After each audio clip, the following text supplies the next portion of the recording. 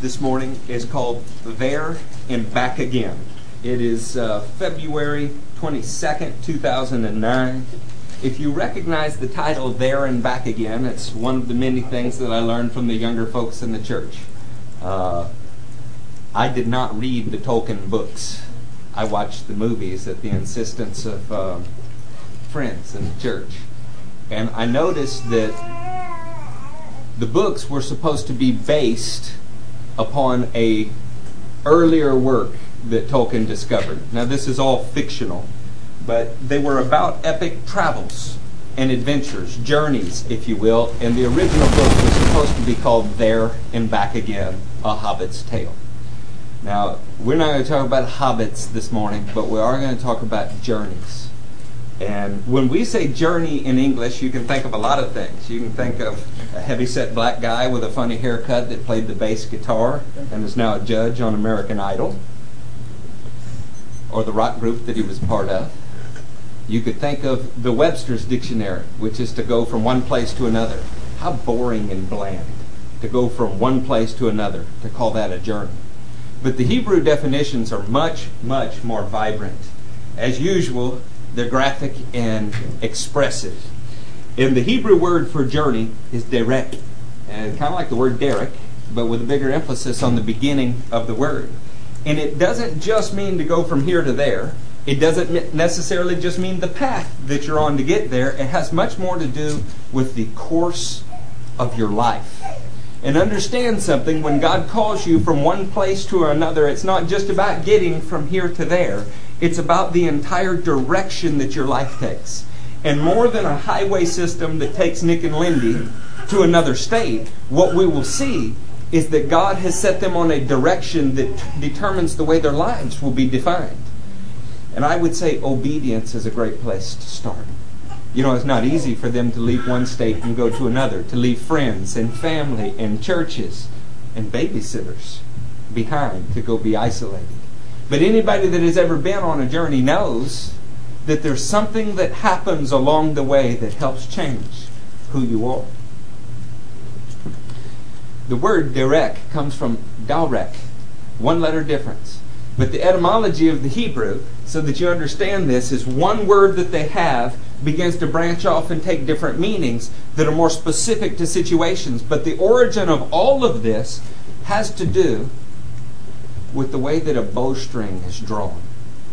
See, their course for life is a little bit like a path that a bowstring is being pulled on. Yes, there's a path, there's a here to there, but the whole thing is about ultimately determining a direction and hitting a target. And these couple, they're going to hit their target. I believe that. I've been in the faith now with lots of people. In the last 16 or so years, we've seen a lot of people that started blazing pace and have not finished. I've been absolutely brokenhearted to see many of my friends that started in the faith vibrant and full of life not finish well. Somewhere their path, their course, their direction for life got off track. And what began well didn't finish well. I want you to know today I have no fear that Nick and Lindy will get off course. You may second guess the choices that they make at times, but you can never second guess the motive.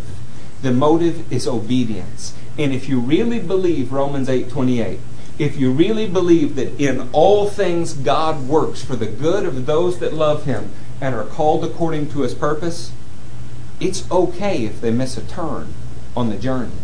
God will make it work towards their course in life, the journey that they're on.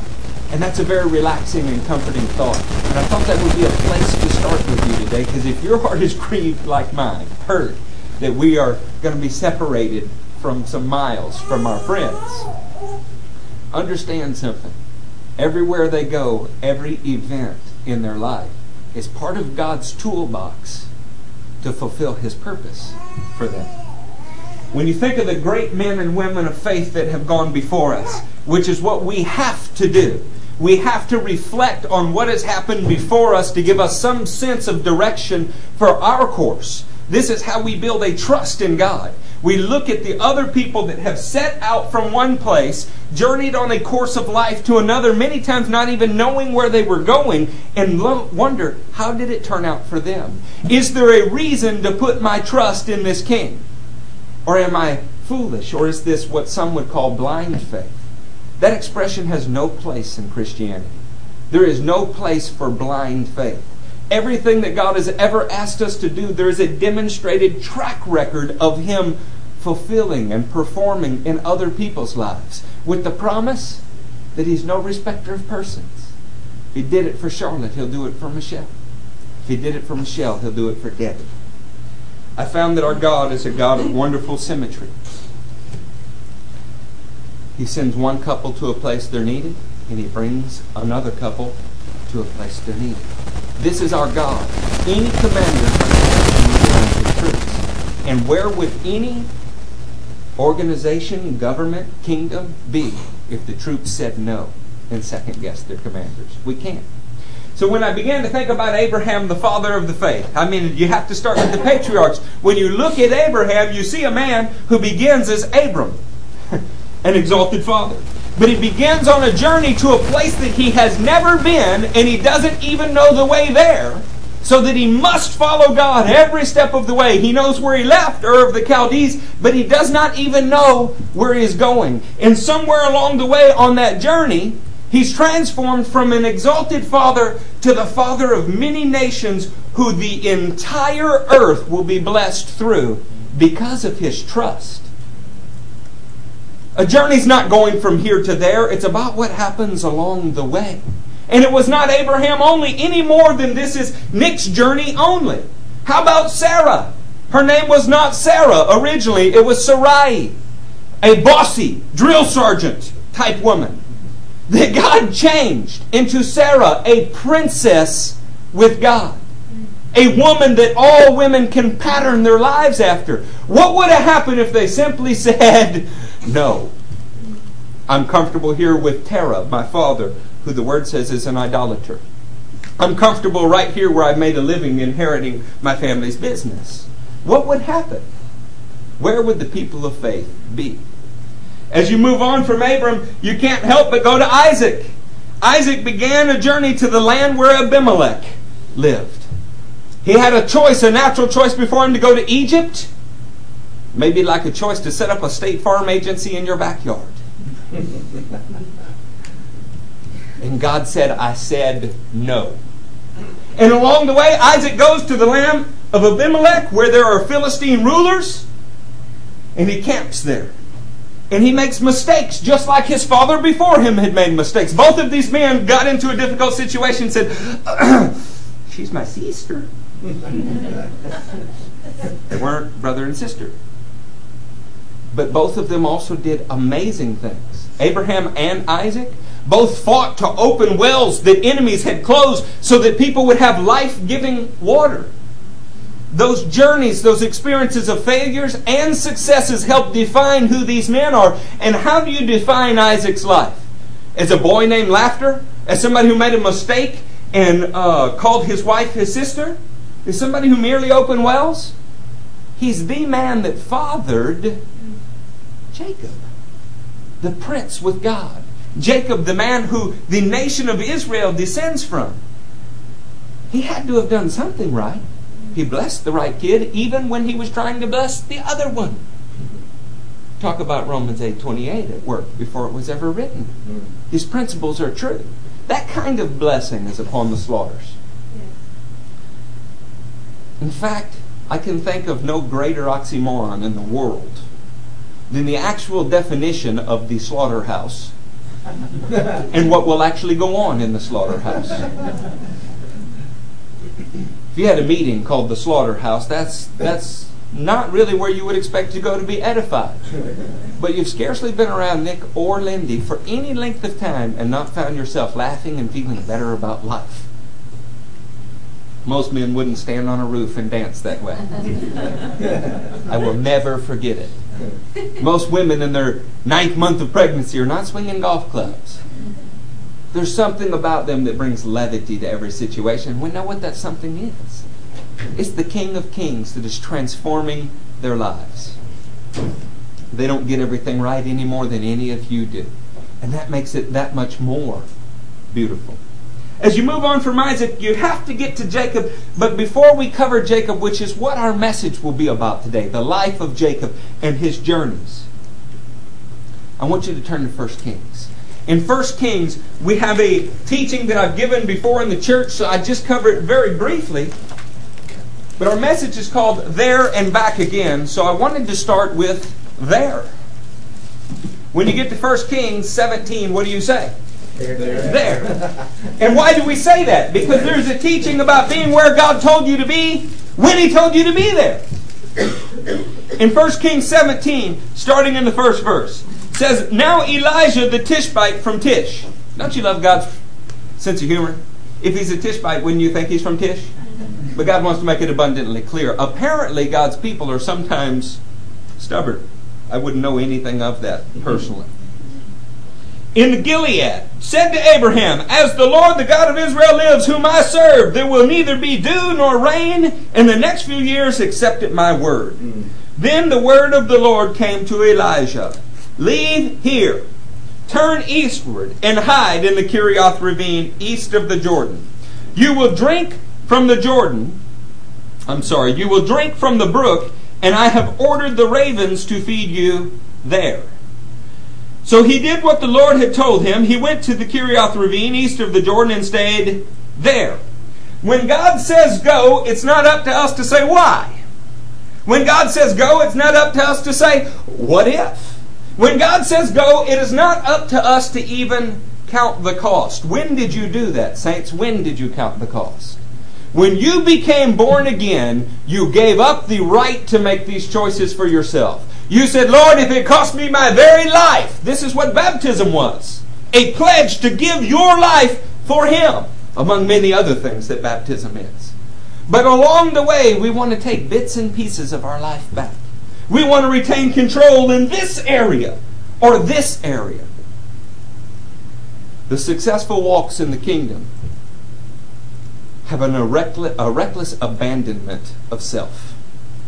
They no longer consider their self worth preserving.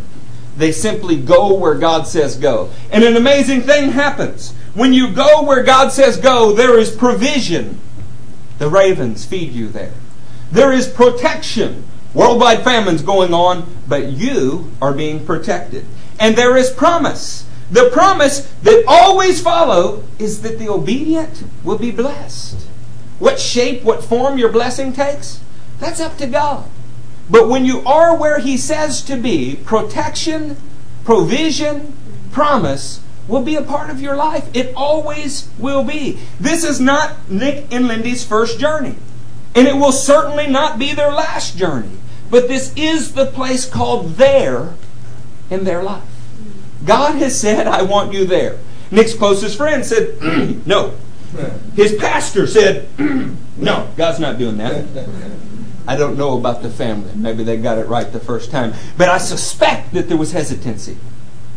Because God's will often runs against the grain of our choices. Friends, if we made good choices, we wouldn't need salvation.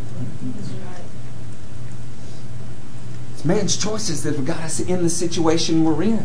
Salvation is about throwing up your hands saying, God, I obviously have fouled this up. Would you help me? And His promise to meet that need every time. Christians get ourselves into dangerous situations when we, one, cannot admit failure. Two, when not only will we not admit it, in an effort to conceal it, we refuse all attempts to rectify it or have help because it would reveal it. Three, when we begin to blame God and others for the situation that we're in. It happens all of the time. Some of you men that were raised in a chivalrous fashion have a hard time letting anyone know that you're in financial trouble. Yeah, that's a hard thing to do. Now, what if they've had to help you before? Is that even harder? So you can sink deeper and deeper and deeper. All the time God had somebody there that would help you. And what kept that from happening? Pride, and that you did not ask.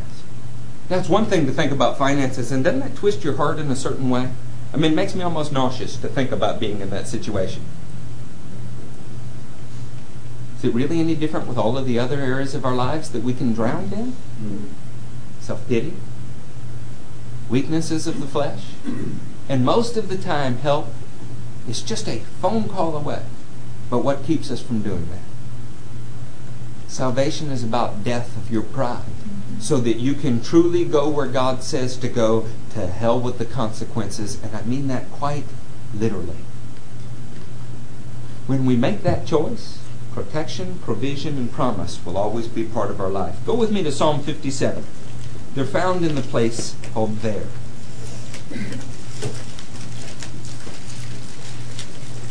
There. Come on. There. I want you to hear the voice of this man. I want you to hear the hurt, the joy, the near bipolar description that you're going to read is a commentary on all of the human race that has both the power of sin struggling in them and the power of righteousness. It's a commentary on the way that God shapes and forms human beings. Have mercy on me, O God. Have mercy on me. For in you my soul takes refuge. I will take refuge in the shadow of your wings until the disaster has passed. Does that sound like a bed of roses? Does that sound like the prosperity gospel to you? God wants you fat, rich, fed, nice suits, beautiful jet, drug dealer's car, whatever ridiculous appeal to greed they can make. He's in the midst of disaster, but hiding in the refuge that is God. I will cry out to God Most High, to God who fulfills His purpose for me. You want to find real wisdom? Begin to fear the Lord and ask Him, what is your purpose for me? Sometimes He gives you a broad scope that is all of your life. He told me one time that my job, my purpose, was to excite people about His kingdom, to renew their walk, to cause revival in His name. So everywhere I go, it doesn't matter whether I'm in Illinois, it doesn't matter whether I'm in Texas or Louisiana, this is a broad brush that my whole life will be painted with.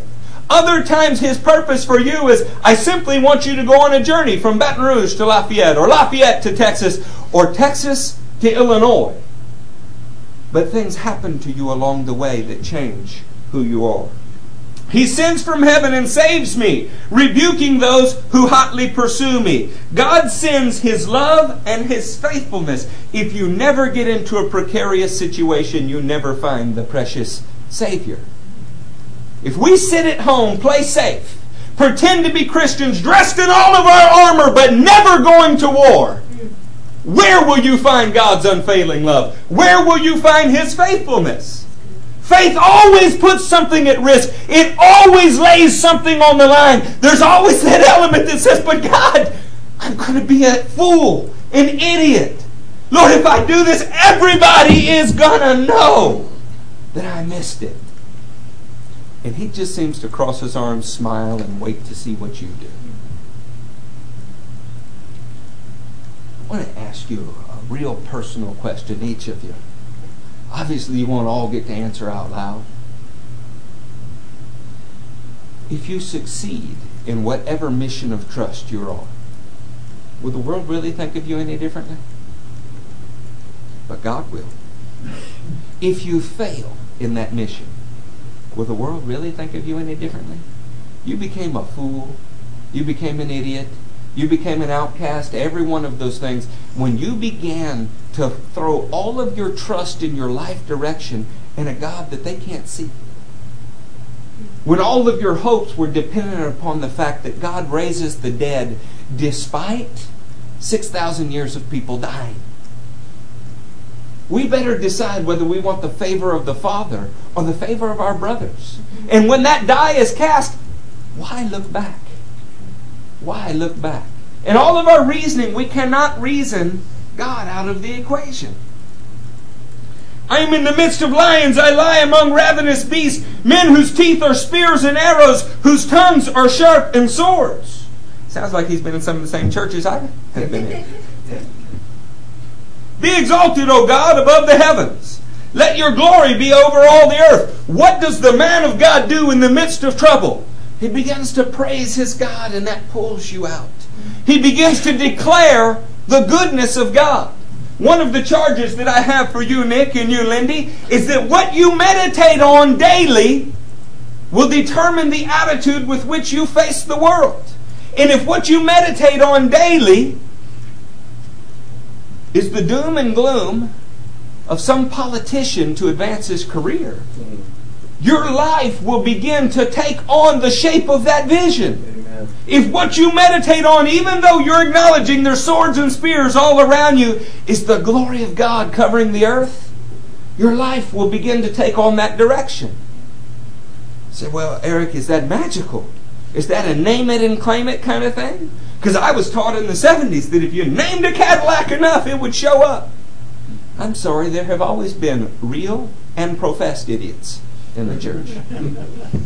Some open their mouth and remove all doubt. No, what it means is that the meditations of our heart, what God is building into our heart, the desires of our heart, manifest in our life, because that's our God. This is the promise. Meditate. That takes on this Eastern kind of feeling, doesn't it? Like you tend to think of the Shaolin Kung Fu studio and people meditating. Meditation in the Word is repeating audibly, but at a lower pitch, the Word of God to yourself. It is reminding yourself of the Word of God. They spread out a net for my feet. I was bowed down in distress. They dug a pit in my path, my life's course or direction. But they have fallen into it themselves. My heart is steadfast, O God. My heart is steadfast. I will sing and make music. Awake, my soul. Awake, harp and lyre. I will awaken the dawn. I will praise you, O Lord, among the nations. I will sing of you among the peoples. For great is your love, reaching to the heavens. Your faithfulness reaches to the skies. Be exalted, O God, above the heavens. Let your glory be over all of the earth. One thing that all journeys do is they take you through disaster. They take you through piercings with swords. But they take you through glory as well. You make no mistake. Where there is no suffering, there can be no glory. If it was not hard, anybody would do it. It's when it is very hard and you trust God that there is glory in it. One of the things Nick and Lyndie will get to glory in is as they take journey after journey, as they go where God has told them to go, regardless of the consequences, something begins to happen. A steadfast spirit begins to develop in you. The best way I know to describe steadfast is somebody who simply will not be moved from the path that God put them on. This is why when Nick and Lyndie met me, I was walking and praying, although we had no income for about 3 months. Someone was holding it and refused to give it. We were staring at presents under Christmas trees we thought we would have to return, and it was the very first Christmas in my adult life that my entire family was assembling at my house. Does that sound like a journey to you? But what I had learned through my previous journeys was God did not bring me this far to let me fail. And I repeated it over and over and over. And I didn't get it all right. I didn't tell very many people that this was going on. There were probably people there that would have helped me. Part of the journey is crushing pride too. Not as far in that journey as I am in some of the others, but I am on the path. This couple is on the path. When we think about the way that journeys transform us, in addition to being steadfast, you need to turn to Ephesians to hear what this process of disaster relief brings. You'll be in Ephesians 3. We're still on the topic of there. Galatians, Ephesians, General Electric Power Company, Giants eat peas and carrots. The great and exalted Preston Coles. I wonder if he ever gets to listen to a message. I want to just throw something in there that make him pick up the phone and call me. Timmy, you in Ephesians 3? Yeah. Okay, let's pick up in 3:14. For this reason I kneel before the Father, from whom His whole family in heaven and on earth derives its name. I pray that out of His glorious riches He may strengthen you with power through His Spirit in your inner being. This is my prayer, not just for Nick and Lyndie, but those of you in this church that are truly on a journey.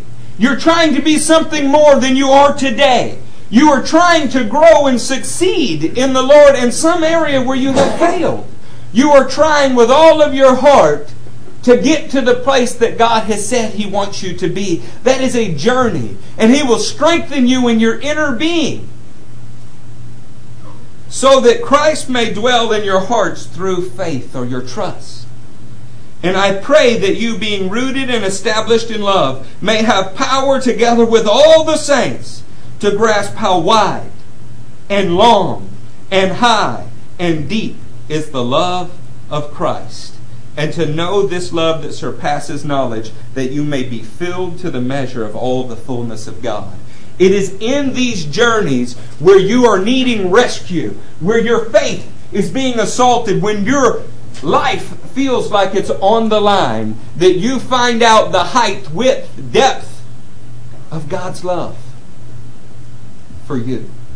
Because it is easy to stand back and say, God can do anything.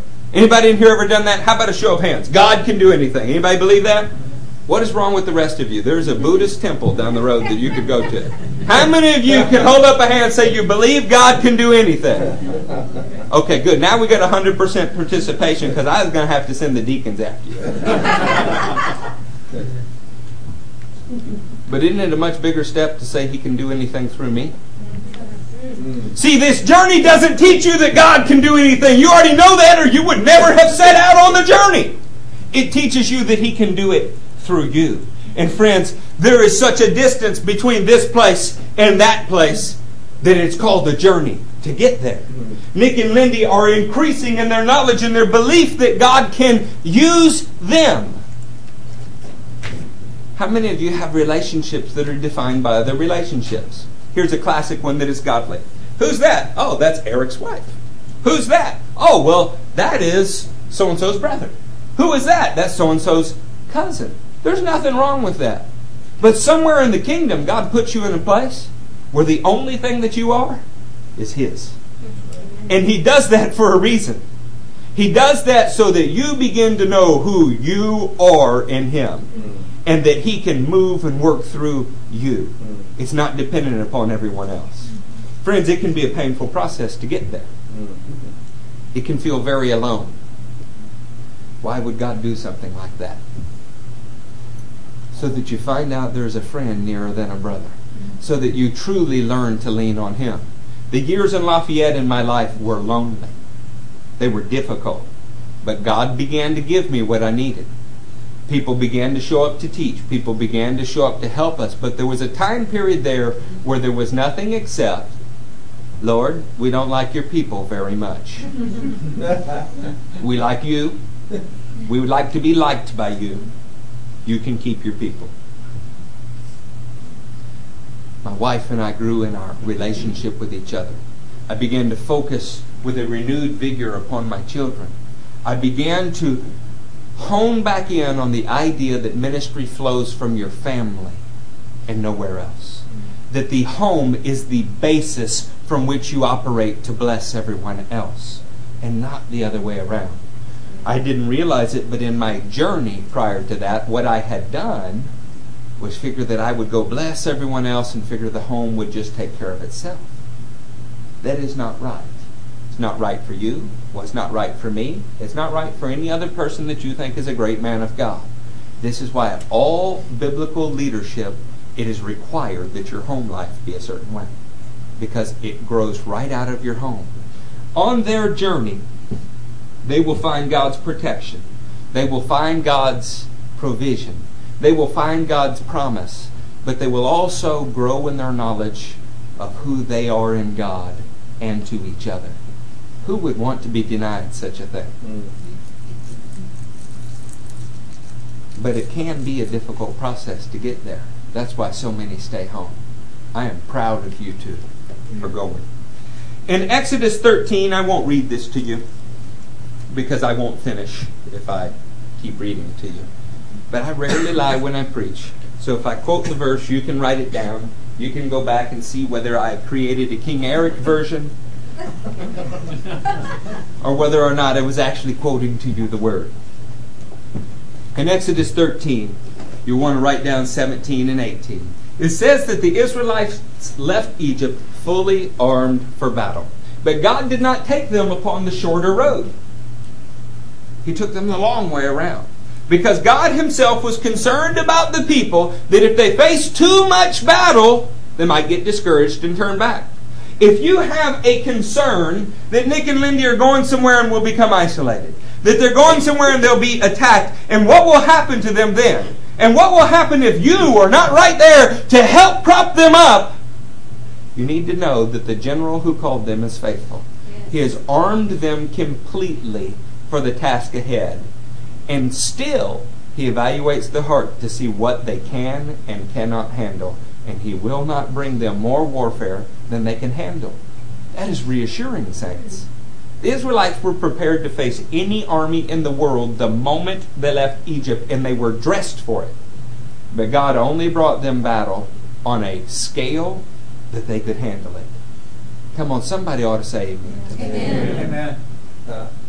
When you move from there, you need to know, you can turn to Numbers 33 with me, that not only does God prepare for you the order of your footsteps, not only does he dress you for battle, but there are discernible steps or stages in all journeys. This is not going to be difficult. It's not 3 points in a poem. It's not the kind of thing that you will have to memorize. I bet all of you will remember it right after we point to it. In Numbers 33, starting in the first verse, it says, "Here are the stages in the journey of the Israelites when they came out of Egypt by divisions." When you move down to the little paragraph that starts with 3 and ends with 4, you find out that their journey began with judgment upon the gods of Egypt and the deliverance of the people. What does that sound like? Salvation. Your journey began the moment that you were born again. After this, when you read, you will find out in verse 8 they face tribulation. You'll find out in verse 9 they face blessing after tribulation. You find out in verse 14 that they find tribulation. And in verse 50 they find blessing. See, there's a repeating pattern in all journeys. It is that you face difficulty. It helps shape you, define you, refine you. And there is always blessing the other side. Always. The only time you don't see blessing is when you give up before you get where you were going. And you never quite know how close you came to success. Now my father, he's a world-class athlete and I'm not. So I have to get on a treadmill with him in the mornings at the Y. And Pop can walk on that treadmill and his heart rate doesn't rise. It's like a machine. There might be one of those titanium skeletons in there. I know his knee is. And a CPU inside the mind, just like the Terminator. But for me, my heart rate is going all over the place. Easy to get frantic. And I watch that clock. Pop stares straight ahead. He can read. He can watch the Sports Center. Eric is staring at the clock, going, 1 more second. I can make it 1 more second. I made it. Good. 1 more second. And doing that. And I do that for 30 minutes with almost every second. It is so difficult to judge where you are in the stages. But when you look backwards upon it, you can see, wow, I went through a difficult period and look how God blessed me after that. And then I went through another difficult period. And look how God blessed me. And we love our mountaintop experiences and we whine and moan about the valley, but where do things grow? How many of you have ever seen a water well at the peak of a mountain? No, they never are. The situations in our life, like bowstrings, that truly determine our direction come from the difficult times. The blessing is having made it through it, knowing who you are and knowing who your God is. I think probably if we don't get to this now, we will never get to it. So let's go to Genesis 28. My sister gave me a birthday shirt. Some of you saw. It said, Help, I'm preaching and I cannot shut up. There. Amen. Yeah, that's right. That's right. We are glad not to be on a second story. Nobody named you Tychus. This means that I will not have to lay on you. If that sounds very weird to you, you need to read your Bible more. Paul laid on top of Eutychus to raise him from the dead when he preached on and on into the evening, and Eutychus fell out of the window. Yeah, how about that? So in Genesis 28, I want to talk to you about Jacob, the patriarch with which we will close talking about his life. We went from Abram to Abraham. We went from Isaac to a man who fathered Jacob and really is credited with the starting of Israel in that he birthed the man Jacob. I guess he didn't do it alone. Actually, the largest part of Isaac's life recorded in Scripture, the promised supernatural son, was obtaining his bride. Now, who does that remind you of? So in Genesis 28, we will start in the 10th verse. Does that sound fair to you? I want you to notice provision, protection, and promise. Jacob left Beersheba and set out for Haran. When he reached a certain place, he stopped for the night because the sun had set. Taking one of the stones there, he put it under his head and lay down to sleep. You thought your pillow was bad, right? But when you hear what happened on top of this stone, You'll trade your Posturepedic for this stone, I promise. He had a dream in which he saw a stairway. This is different than Led Zeppelin's stairway. He saw a stairway resting on the earth, and its top reaching to heaven. And the angels of God were ascending and descending on it. I want you to think about this for a moment. What did he see? He saw the hope of all mankind. A way to reach the presence of God. A way for the presence of God to reach you. He saw what he would later call a gateway to heaven. There above it stood the Lord. And he said, I am the Lord, the God of your father Abraham, and the God of Isaac. I will give you and your descendants the land on which you are lying. Your descendants will be like the dust of the earth, and you will spread out to the west and to the east, to the north and to the south. All peoples on earth will be blessed through you and your offspring. I am with you, and I will watch over you. Does that sound like we have a promise? Does it sound like there is protection? Yes. And if he is with him and watching over him, does it sound like there is provision? It does. I am with you and will watch over you wherever you go, and will bring you back to this land. I will not leave you until I have done what I have promised you. Isn't that good news for Nick and Lyndie? Yes. I will not leave you until I have done for you what I have promised. If they do their part, trust him, God will do his part. Let every man be a liar. God is faithful. When Jacob awoke from his sleep, he thought, surely the Lord is in this place. Good call, Jake. And I was not aware of it. Yeah, I can see how that could happen. He was afraid and said, how awesome is this place? This is none other than the house of God. This is the gate of heaven. The journey that begins and ends at Bethel is really the gateway to his kingdom. You want to be found in his kingdom? You need to be where his presence is so that you can receive direction. You need to dwell in his presence. Well, when is your journey over? Oh, it's not when you reach a certain place. It's when you are in the house of God and he tells you, the journey's over in this area, it's time to begin again. The there is going where he tells you to go. The back again is that, guess where Jacob finishes his journey? He goes all the way into foreign lands. He obtains the wives that God has for him. That's a crazy story in itself. He learns to deal with unscrupulous employers. He learns how to deal with his unruly brother. And you know where his journey ends? In the house of God. Now, an amazing thing, this is actually a physical location. It's where Jesus says in John 2, what if you see angels ascending and descending on the Son of Man? He was calling himself the house of God. And they understood it. This is a physical location in Israel. For our lives, it's not a physical location, it's a pathway in life. This couple will set out in the house of God, presence of God, and journey to Illinois, and their journey will end in the house of God. The there and back again is that life is comprised of a series of journeys, and you don't know how many, and you don't know when they're over. And there is no retirement. You can all retire from secular work. That's just fine with me. We'll put you to work in the kingdom. There is no retirement. There is always, Lord, your presence moves every day. I'm where you told me to be. Where do I go next? The gate of heaven.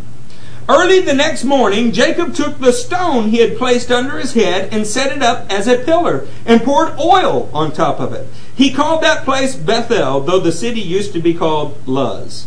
I would say the city got an upgrade as far as its name. Early the next morning, Jacob took the stone. We just read that, verse 20. Then Jacob made a vow. If God will be with me and watch over me. Isn't that what God just said? Yeah. And on this journey I am taking, and will give me food to eat and clothes to wear, so that I return safely to my father's house. Then the Lord will be my God, and this stone that I have set up as a pillar will be God's house, will be Bethel. And of all that you give me, I will give you a tenth. Something happens when you are in the presence of God. When you're in the presence of God and He determines your journey, your destiny, there is a part of you that says, probably can't do this by myself based on my previous track record. Lord, I want to show you that I trust you. I want to show you that you're in charge of my journey. I want to show you that I really am going where you said go, and I know that it's not by my own strength. So the first tenth of everything that I get, I'm going to give back to you. Now, an amazing thing happens. This is not because God is a banker. I know that he's been reduced to that on TV, that he returns sevenfold investments like Bernie Madoff. That God is the originator of the Pansy scheme. But in the Word, He requires you to give because it shows that you trust Him. That you're on the journey and that you trust Him. You're not paying Him. You're not bribing Him. You're not buying His security. That's the mafia that does that. What you are doing is saying, Lord, I acknowledge this journey that you've called me on. It's bigger. It's bigger than me. And I couldn't do it with all of my resources. To show you that, I'm going to give you the first part of all of my resources and just put myself in your hands. That is a great, great system. What happens there is you get to see in every area, I didn't have enough to start with. And look, He came through. And you develop a steadfastness. You develop a trust in Him. You begin to find out who He is and who you are. Now, amazingly enough, as he sets out on this journey, you know what the first thing that he does?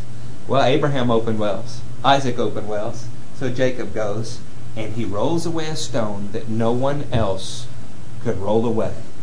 Nick and Lyndie are beginning in trust. They're going to a place where God's protection, provision, and promise is for them. But the biggest thing that I know in my spirit they will do is they'll roll stones out of the way so that people can see Jesus and get to the well of salvation. I know that. I know that there will be people that will sit before them broken, that have misunderstood God because God has been misrepresented to them. And the testimony of their life and their journey will roll stones away. You know, Jesus didn't need a rock to be removed to get out of the grave. The rock was removed so that you could see resurrection power. Isaiah 57 begins with build up, prepare and remove the obstacles out of the way of my people. For I dwell in the high and lofty places, but also with him who is broken and contrite in heart. Our journey must ultimately be about other people. Abraham was called to be an exalted father of nations so that all nations could be blessed through him. Isaac was called to be a promised son so that all the earth could be blessed through him. Jacob was called to be the prince with God so that all the earth could be blessed through him. Nick and Lyndie are called not to go just be in a State Farm agency. That's the brook. That's the ravens. But so that somebody's life, like the widow at Zarephath, might have stones rolled away and the presence of God come in and heal what is broken. This is our life. We are God's hands and feet. He's not a quick get-rich-quick scheme. What our God is a repairer of the brokenhearted. And the way that this gets done is when people are willing to remove obstacles, even if it costs them something. Like they leave their mother and father and go to a land they've never been to. Turn with me to Genesis 32. I have a couple more verses for you, and then we're going to invite some people up here to share. By the way, the Isaiah scripture was Isaiah 57:14 through 15. Jacob sets out and he goes where God has called him. Many years have passed. He's experienced setbacks and victory. He thought he was marrying one woman, he married another. Nobody can relate to that. I thought I just married a princess. I found out I married a princess with God. Isn't that awesome? Yes. I thought I just married a beautiful woman. And I married a woman that's beautiful inside and out. The truth is, we all marry one person and grow with another. This is because all of us are being formed and shaped in the image of God. That's the way that works. Grow with each other. As a side note, because my wife is staring at me with those laser eyes. In Genesis 32, starting in the 9th verse, Jacob had set out, and now he is on his way back, about to cross the Jordan.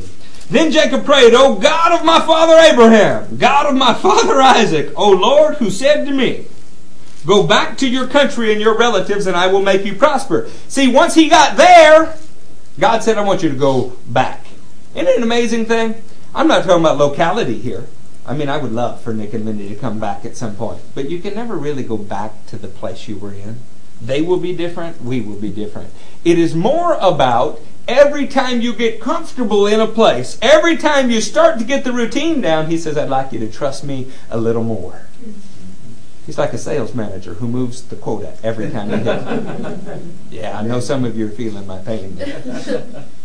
And I will make you prosper. I am unworthy of all the kindness and faithfulness you have shown your servant. An amazing thing happened on this journey.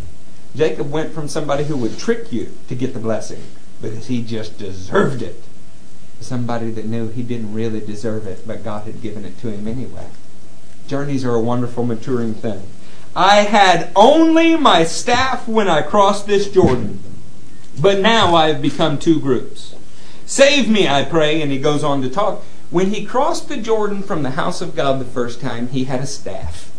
I mean, of everything that he had a staff. A staff, by the way, had the events of his life written on him so that he could lean on what God had done for him, and that would carry him to the next place. The staff was enough. Whatever Nick and Lyndie have, they have the testimony of what God has already done in their life, and it will be enough. But when you see them again, there will be so much more, because the obedient are always blessed. They left with a staff. They came back with literally hundreds of people and animals. Isn't that amazing? They left, Jacob left, with one level of maturity, and they came back with a whole nother. They left with discord with Esau. They come back to a relationship restored with Esau. They leave Jacob, somebody who's willing to fight for God. And on his way back, he has an experience where he wrestles with God and man. It's on the next page in your Bible. Verses 26 through 32. And look what happens. Then the man said, let me go, for it is daybreak. But Jacob replied, I will not let you go unless you bless me. Where did he learn that he was entitled to protection, provision, and a promise? He learned it on the journey.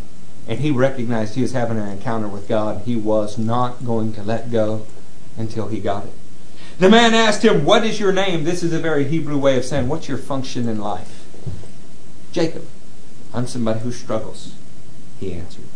Then the man said, your name will no longer be Jacob, but will be Prince with God. Ultimately, all of us are on a journey from somebody who struggles with the sinful nature, struggles with what God's called you to, struggles with what man desires of you, to a person who is a prince under God's command. This is our journey in life, if you are willing. Because you have struggled with God and with men and have overcome. Overcome what? Overcome God? Not hardly. You have overcome the struggle itself to understand what it is truly about. Humbleness, love, mercy, justice. Jacob said, please tell me your name. But he replied, why do you ask me my name? Then he blessed him there. So Jacob called the place Peniel, saying, it is because I saw God face to face, and yet my life was spared. The sun rose above him as he passed Peniel, and he was limping because of his hip. Every journey will leave you with a new walk. Every journey will leave you with a new focus. Every journey will leave a mark on you so that you remember it and your walk with God is forever changed. This journey, much like their journey to Rockford, the Master's Commission. This journey, much like the journey down an altar. Much like journeys in and out of hospital rooms. Much like journey that brought Lily to us. The journey that brought Caleb to us. It will leave them with a slightly different walk. And a walk that magnifies God's name. This is very much about Nick and Lyndie. But it's also about you and where you are in your journey. Did you give up? Did you pack a lunch and just camp under a tree? You're waiting for somebody to come along and carry you. Discouragement is a normal part of every journey. If you just sit and count the mile markers, they don't come fast enough. We must meditate on God's Word. So I have 2 words for Nick and Lyndie that are also for you. One is Jeremiah 50, verse 25. This is on my list of super fantastic, terrific scriptures. Tell me when you're in 50. There. Now 25. There. The Lord has opened His arsenal and brought out the weapons of His wrath. For the sovereign Lord Almighty has work to do in the land of the Babylonians. Let's do work, son. What God says is, I have seen the people that are oppressing you. I have opened my arsenal and I will surely defend you. Nick, Lyndie, no matter what happens wherever you go, your God has an arsenal at His disposal. He's sovereign in your life and you're proving that by your obedience. He considers it His job to uphold you. This is true for you too, saints. He considers it His job. I have work to do in the land of the Babylonians. My sister once beat up 6 boys at a swimming pool because they were dunking me. I was a scrawny, weakly child. And I couldn't yet breathe water. And she rescued me. She had work to do that day. What do you think it means when the God of the universe reminds you, I'm sovereign and I have work to do in that land? There is no power that will stand against us. There is no power of the enemy that will overcome us. Nick and Lyndie and you in your journey will trample on every lion, every cobra, every scorpion. Even if one should manage to strike you on the heel, ultimately you'll crush its head. All you need to do is trust and put each foot where God has said to put them. The last scripture I have for you before we invite Brother Mays up here to share something, and then anybody else that would like to, is in Hebrews. Please turn with me to Hebrews. By the way, in Genesis 35:7, he's back at Bethel again, but this time he calls it God's house. El Bethel. I guess it just got better all of the time. Tell me when you're in Hebrews. We're going to be in Hebrews 12. In Hebrews 11, the author, whoever he may be, has listed journey after journey after journey that men have been through. Men whose weaknesses were turned to strength. Men who routed foreign armies in battle. Women who led nations in battle and overcame. Prophets who were sawed in two. People that went through amazing journeys for God. And then Hebrews 12:1 picks up with this. Therefore, since we are surrounded by such a great cloud of witnesses, let us throw off everything that hinders us and the sin that so easily entangles. And let us run with perseverance the race marked for us. We must not only go on the journey, we must persevere on the journey. And along the way, everything that would trip you up from the course in life that you were set on, like a bowstring drawn to fire a target, you must avoid and step over and go through or go around, go under, whatever it takes. Because God called you somewhere. How do I do something like that?